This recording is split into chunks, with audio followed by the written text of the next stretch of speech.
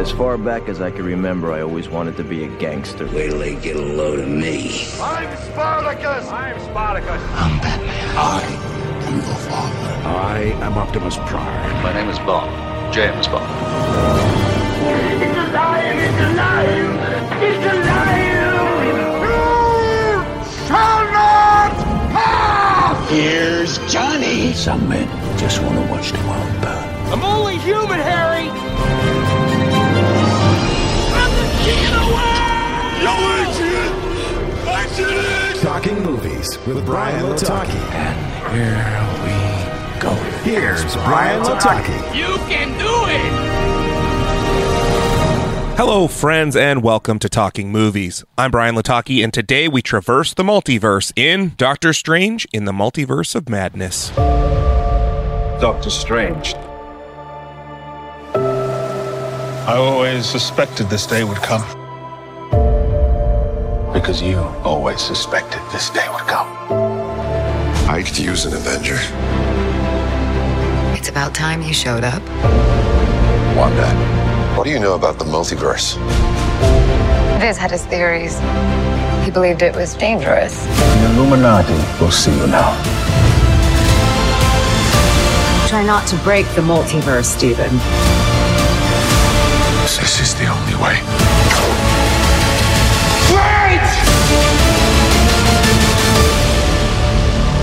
Doctor Strange casts a forbidden spell that opens the doorway to the multiverse, including alternate versions of himself, whose threat to humanity is too great for the combined forces of Strange, Wong, and Wanda Maximoff. Written by Michael Waldron and directed by Sam Raimi, Doctor Strange in the Multiverse of Madness stars Benedict Cumberbatch as Dr. Stephen Strange, Elizabeth Olsen as Wanda Maximoff, Chiwetel Ejiofor as Baron Mordo, Benedict Wong as Wong, Xochitl Gomez as America Chavez, and features Rachel McAdams, Michael Stolberg, Sheila Atom, and Patrick Stewart. Spider-Man No Way Home opened up the Marvel Cinematic Universe to the multiverse. That multiverse now connects every iteration of every project Marvel has ever done. It opens up the possibility to things like 3 Spider-Men in one movie, animated characters becoming live action, and of course, to my fan fiction Punisher storyline that sees Dolph Lundgren, Thomas Jane, Ray Stevenson, and John Barenthal all teaming up to take down John Travolta. What a predicament! But we're not here for that. First and foremost, I absolutely love this movie. Well, it's true in what others are saying about the pacing of this movie, that being it's oddly paced, rushing ahead at times and screeching to a halt at others, this movie has enough mind-blowing scenes to help you keep up. It's also very unapologetically Sam Raimi. If you've seen movies like Spider-Man or Evil Dead 2, you'll know what I mean.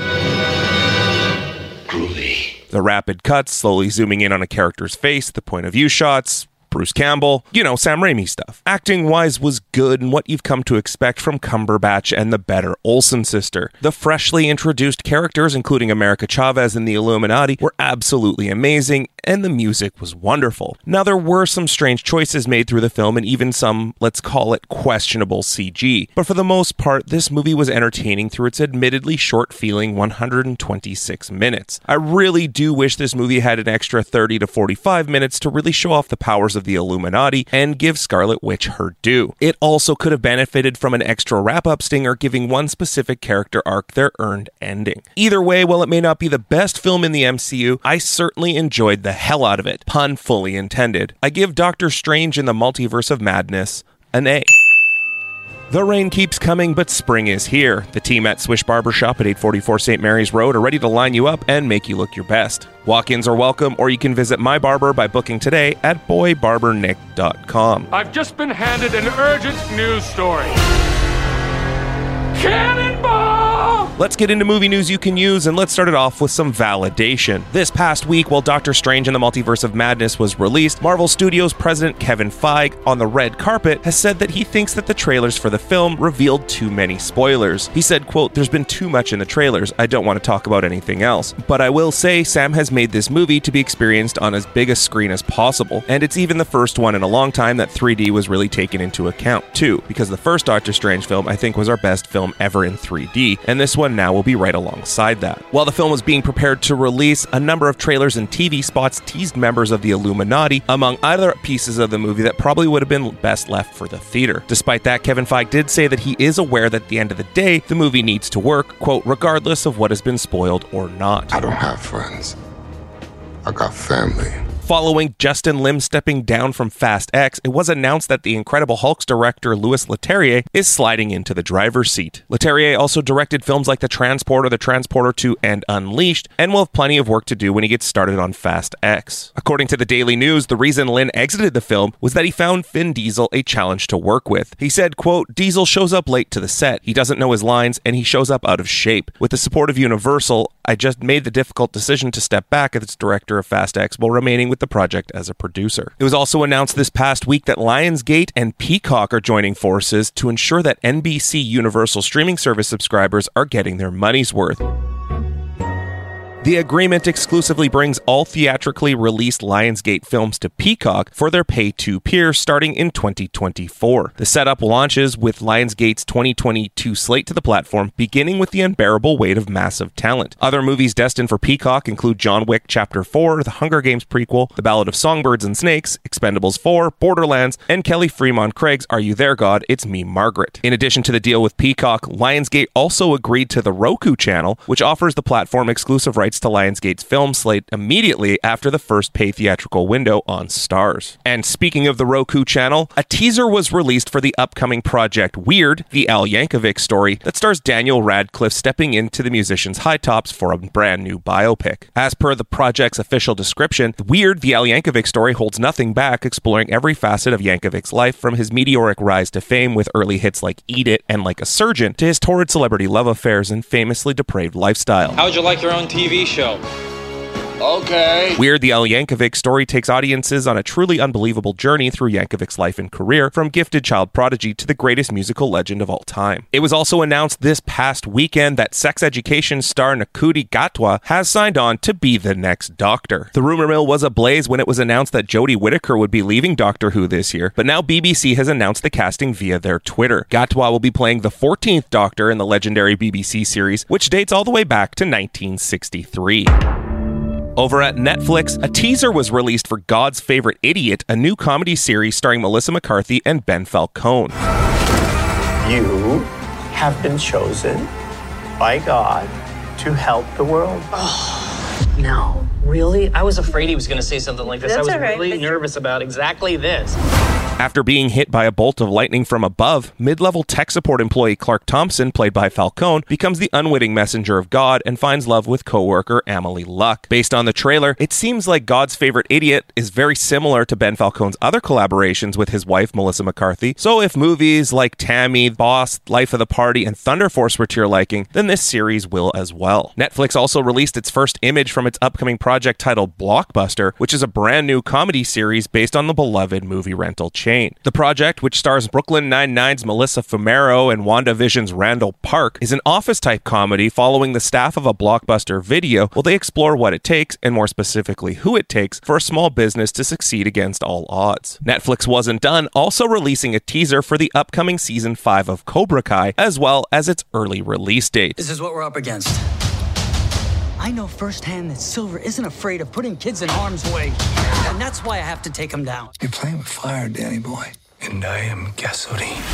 Cobra Kai Season 5 is now expected to drop on September 9th of 2022. It will pick up immediately after the conclusion of Season 4, which saw John Kreese in jail and framed for assault. His friend who quickly turned foe, Terry Silver, is taking advantage of Kreese's absence by overhauling and expanding the Cobra Kai karate. Meanwhile, Daniel LaRusso and Chosen Taguchi have joined forces to help bring down Terry once and for all. In the midst of all this, Johnny Lawrence and his son, Robbie Keane, are off on a mission to look for Miguel Diaz, who went off to look for his biological father in Mexico. Over at NBC, it was announced that the upcoming reboot of Quantum Leap has officially been ordered straight to series. The project, which stars Raymond Lee, Caitlin Bassett, Ernie Hudson, and more, will undergo some reshoots, but those have more to do with direction than they do with casting. The reboot is set in present day, where it's been 30 years since Dr. Sam Beckett, who is Scott Bakula, stepped into the Quantum Leap accelerator and vanished. It's now time for a new team to be assembled to restart the project in the hopes of understanding the mysteries behind the machine and the man who created it. Over at Paramount Plus, it was announced that Andrea Savage and Sylvester Stallone are stepping into Tyler Sheridan's upcoming mob series, Tulsa King. According to Deadline, the project stars Stallone as New York Mafia capo Dwight the General Manfredi, who, as he's released from prison after 25 years, is unceremoniously exiled by his boss to set up shop in Tulsa, Oklahoma. Realizing that his mob family might not have his best interests in mind, Dwight slowly builds a crew from a group of unlikely characters to help him establish a new criminal empire in a place that might as well be another planet. Paramount Plus also announced that they are working on getting a new Jackass TV series for the streaming service. Paramount Global CEO Bob Bakish announced, quote, "Based off the success of Jackass Forever, we're working with the creators to continue the partnership with a new series, bringing even more ridiculous antics straight to Paramount Plus." Cast members for the new Jackass TV series have yet to be confirmed, although it is suspected that it'll include the latest members of the Jackass crew as well as some of the veterans of the stunt-related series. Oh, wow! Wow! Will Smith just smacked the shit out of me. Following the slap heard round the world, it was highly expected and concerning that comedians may at one point be attacked on stage. Well, it didn't take long before an attendee at the Netflix's A Joke Festival to rush the stage and attack comedian Dave Chappelle. NBC News out of Los Angeles reported that the LAPD had confirmed they'd taken a man into custody and that he was armed with a replica gun that can eject a knife blade. The attacker in question was a 23-year-old rapper who was arrested on suspicion of assault with a deadly weapon. No motive was revealed at the time, but he is currently being held on a $30,000 bail.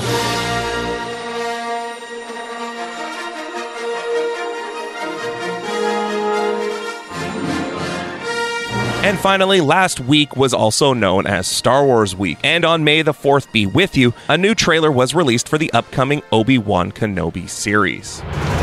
Leave us alone. When the time comes, he must be trained. Like you trained his father?